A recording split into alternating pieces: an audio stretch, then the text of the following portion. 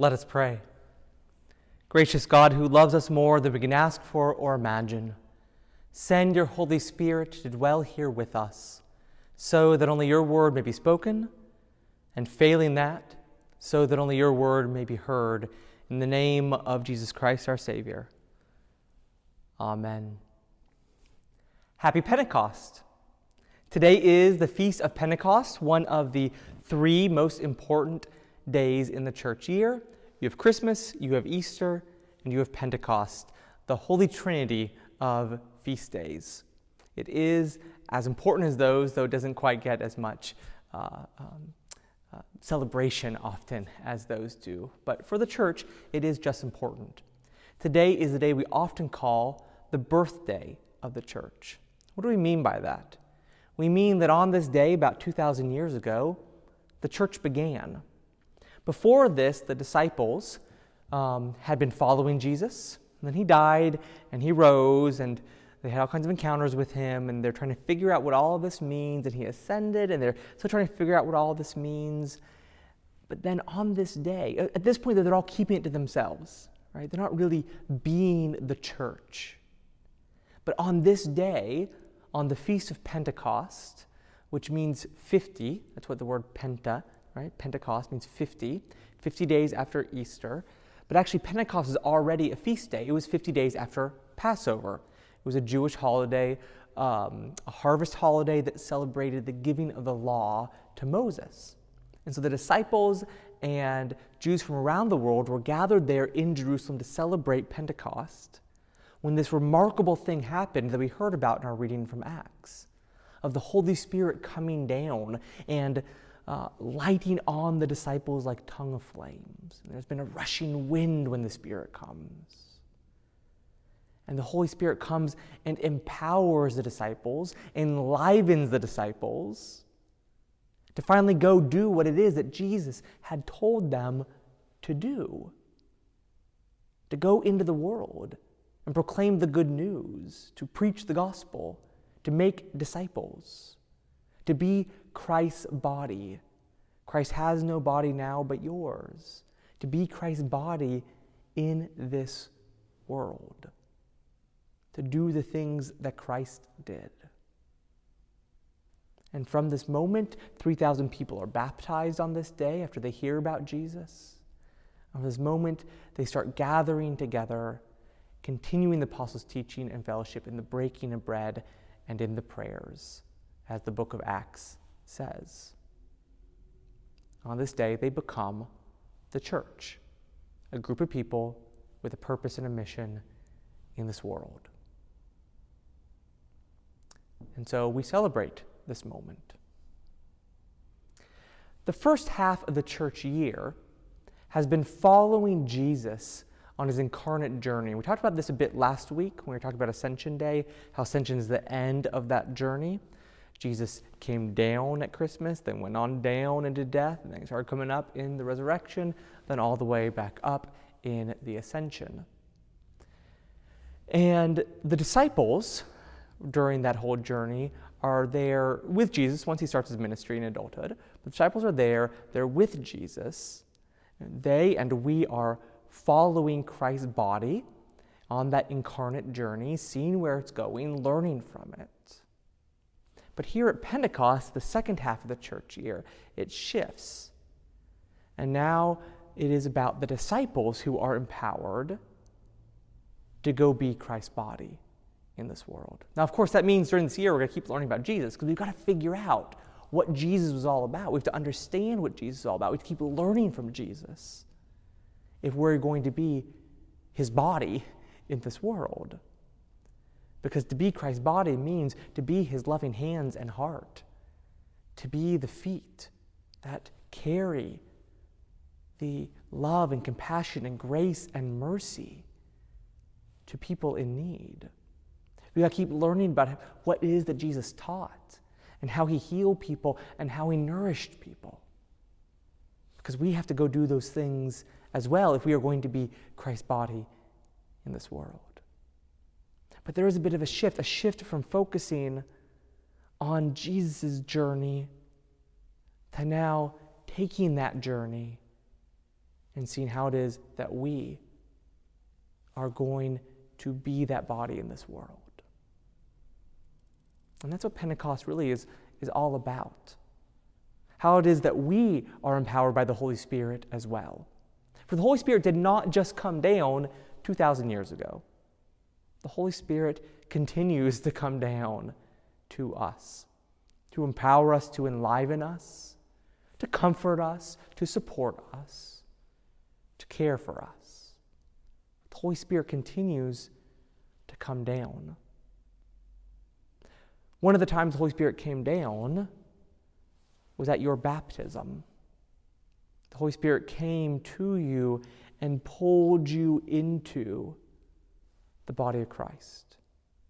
Have you be reborn by the Spirit as He poured water over you in the name of the Father and of the Son and of the Holy Spirit. At that baptism, we made several promises. If you're old enough, you made the promises on your own. If you're younger, your godparents make the promises and your parents make the promises on your behalf and promise to help teach you about those promises. And in a few minutes, we are going to renew those promises, renew our baptismal covenants. We start with a fairly simple question. Do you reaffirm your renunciation of evil and renew your commitment to Jesus Christ? To which we all say, I do. And then we will have 3 questions which are about the nature of God. Do you believe in God the Father? Do you believe in Jesus Christ, the Son of God? Do you believe in God the Holy Spirit? And our answer to each one of these questions is the Apostles' Creed broken out in parts. Do you believe in God the Father?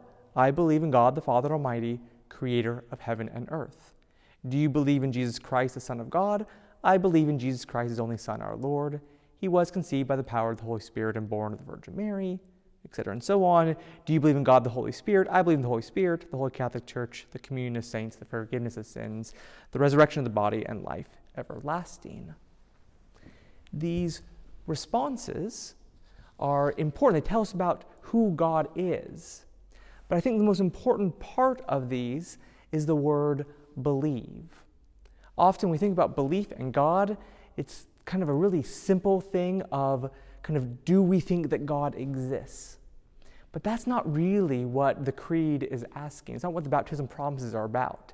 It's not, do you believe that God the Father exists? This is belief more in the sense of, like when you tell your kid, I believe in you, right before they go out there on the stage for a play or out on the field for a soccer game. It's that kind of belief. It's that confidence and that trust sense of belief. Do you believe? Do you have confidence in? Do you have trust in God the Father? Yes, I have confidence in the God who made the entire world. Do you believe in? Do you have confidence in? Do you trust God who came down as Jesus Christ? Yes, this is the God that I trust, who came down to live our life, to be one of us, and to bring us back up to God. Do you have confidence in God the Holy Spirit? Yes, I put my trust in God who continues to work in this world through the communion of saints, through the church, continuing to be here with us. I give my confidence over to this God. The word here, remember the creed was originally written in Greek. The word here, the Greek word here that gets translated as believe, literally means to give one's heart to. So another way you could think about this is, do you give your heart over to the God who made the world, the God who came down to be here as one of us, and the God who continues to work in this world? And after we say all that, we say the Apostles' Creed in parts, we reaffirm, we proclaim who it is, the God that we give our confidence over to, the next 5 questions are asking us, so what? What does it mean for our lives that we put our confidence in, that we give our heart over to this God? So we make a series of promises of what the implications are of this affirmation of faith. We're going to continue in the apostles' teaching and fellowship, in the breaking of bread, and in the prayers, just like the first earliest members of the church did, as we read in the book of Acts. We are going to try not to do bad things, right? But whenever we do, not if we do, whenever we do, because we're going to screw up, we're going to say we're sorry, we're going to repent, and we're going to come back, and we're going to try again. We promise to proclaim by word and example. So important to remember, but our very lives are a proclamation. Whatever we do in our life can never be separated from the fact that we are followers of Jesus Christ, that we are Christians, that we are part of the body of Christ. Our lives are a witness, an example to this world. And we're going to proclaim through our words and through our example, through our lives, the good news of God in Christ. And then fourth, we promise that we're going to seek and serve Christ in all persons, loving our neighbor as ourselves. Those two parts of this promise are those wonderful passages from Scripture, right? Like Matthew 25, in which Jesus says, I was hungry and you gave me food, I was thirsty, you gave me drink. And people say, well, when did we ever see you hungry or thirsty? And Jesus says, whenever you do it to the least of these, you do it to me. Jesus is in, Christ is in other people, in the hungry, in the thirsty, in the stranger, in the prisoner, in the sick, in the naked. Jesus is in those people. And so we're supposed to seek Christ in other people. And to love our neighbors ourselves, coming from the greatest commandment. What's the greatest commandment? Love the Lord your God with all your heart, mind, and soul. Love your neighbor as yourself. On these two hang all the law and the prophets. We promise here to love our neighbor. So seek and serve Christ in all persons, loving our neighbor as ourselves. That's the fourth promise. And then finally, the fifth promise is to strive for justice and peace among all people, respecting the dignity of every human being. To respect that image of God in every person, that image of God in which everyone was made, as we learn in the creation story. We are to respect the dignity of all people.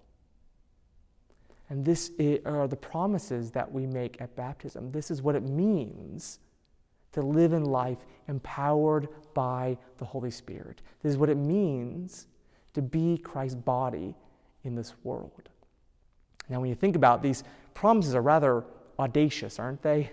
I mean, who can do any of this? And so in every single response, we don't say, yeah, of course, I can do that. We say, I will with God's help, because we need God's help to do it.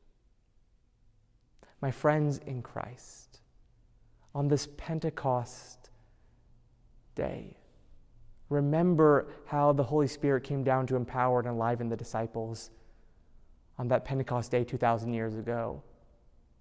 But don't stop there.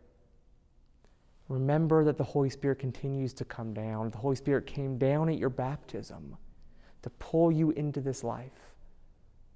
And the Holy Spirit continues to come and to encourage you, to support you, to empower you to do this work, to be Christ's body in this world.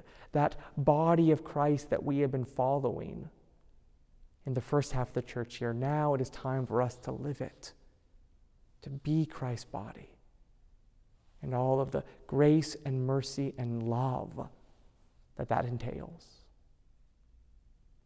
Amen.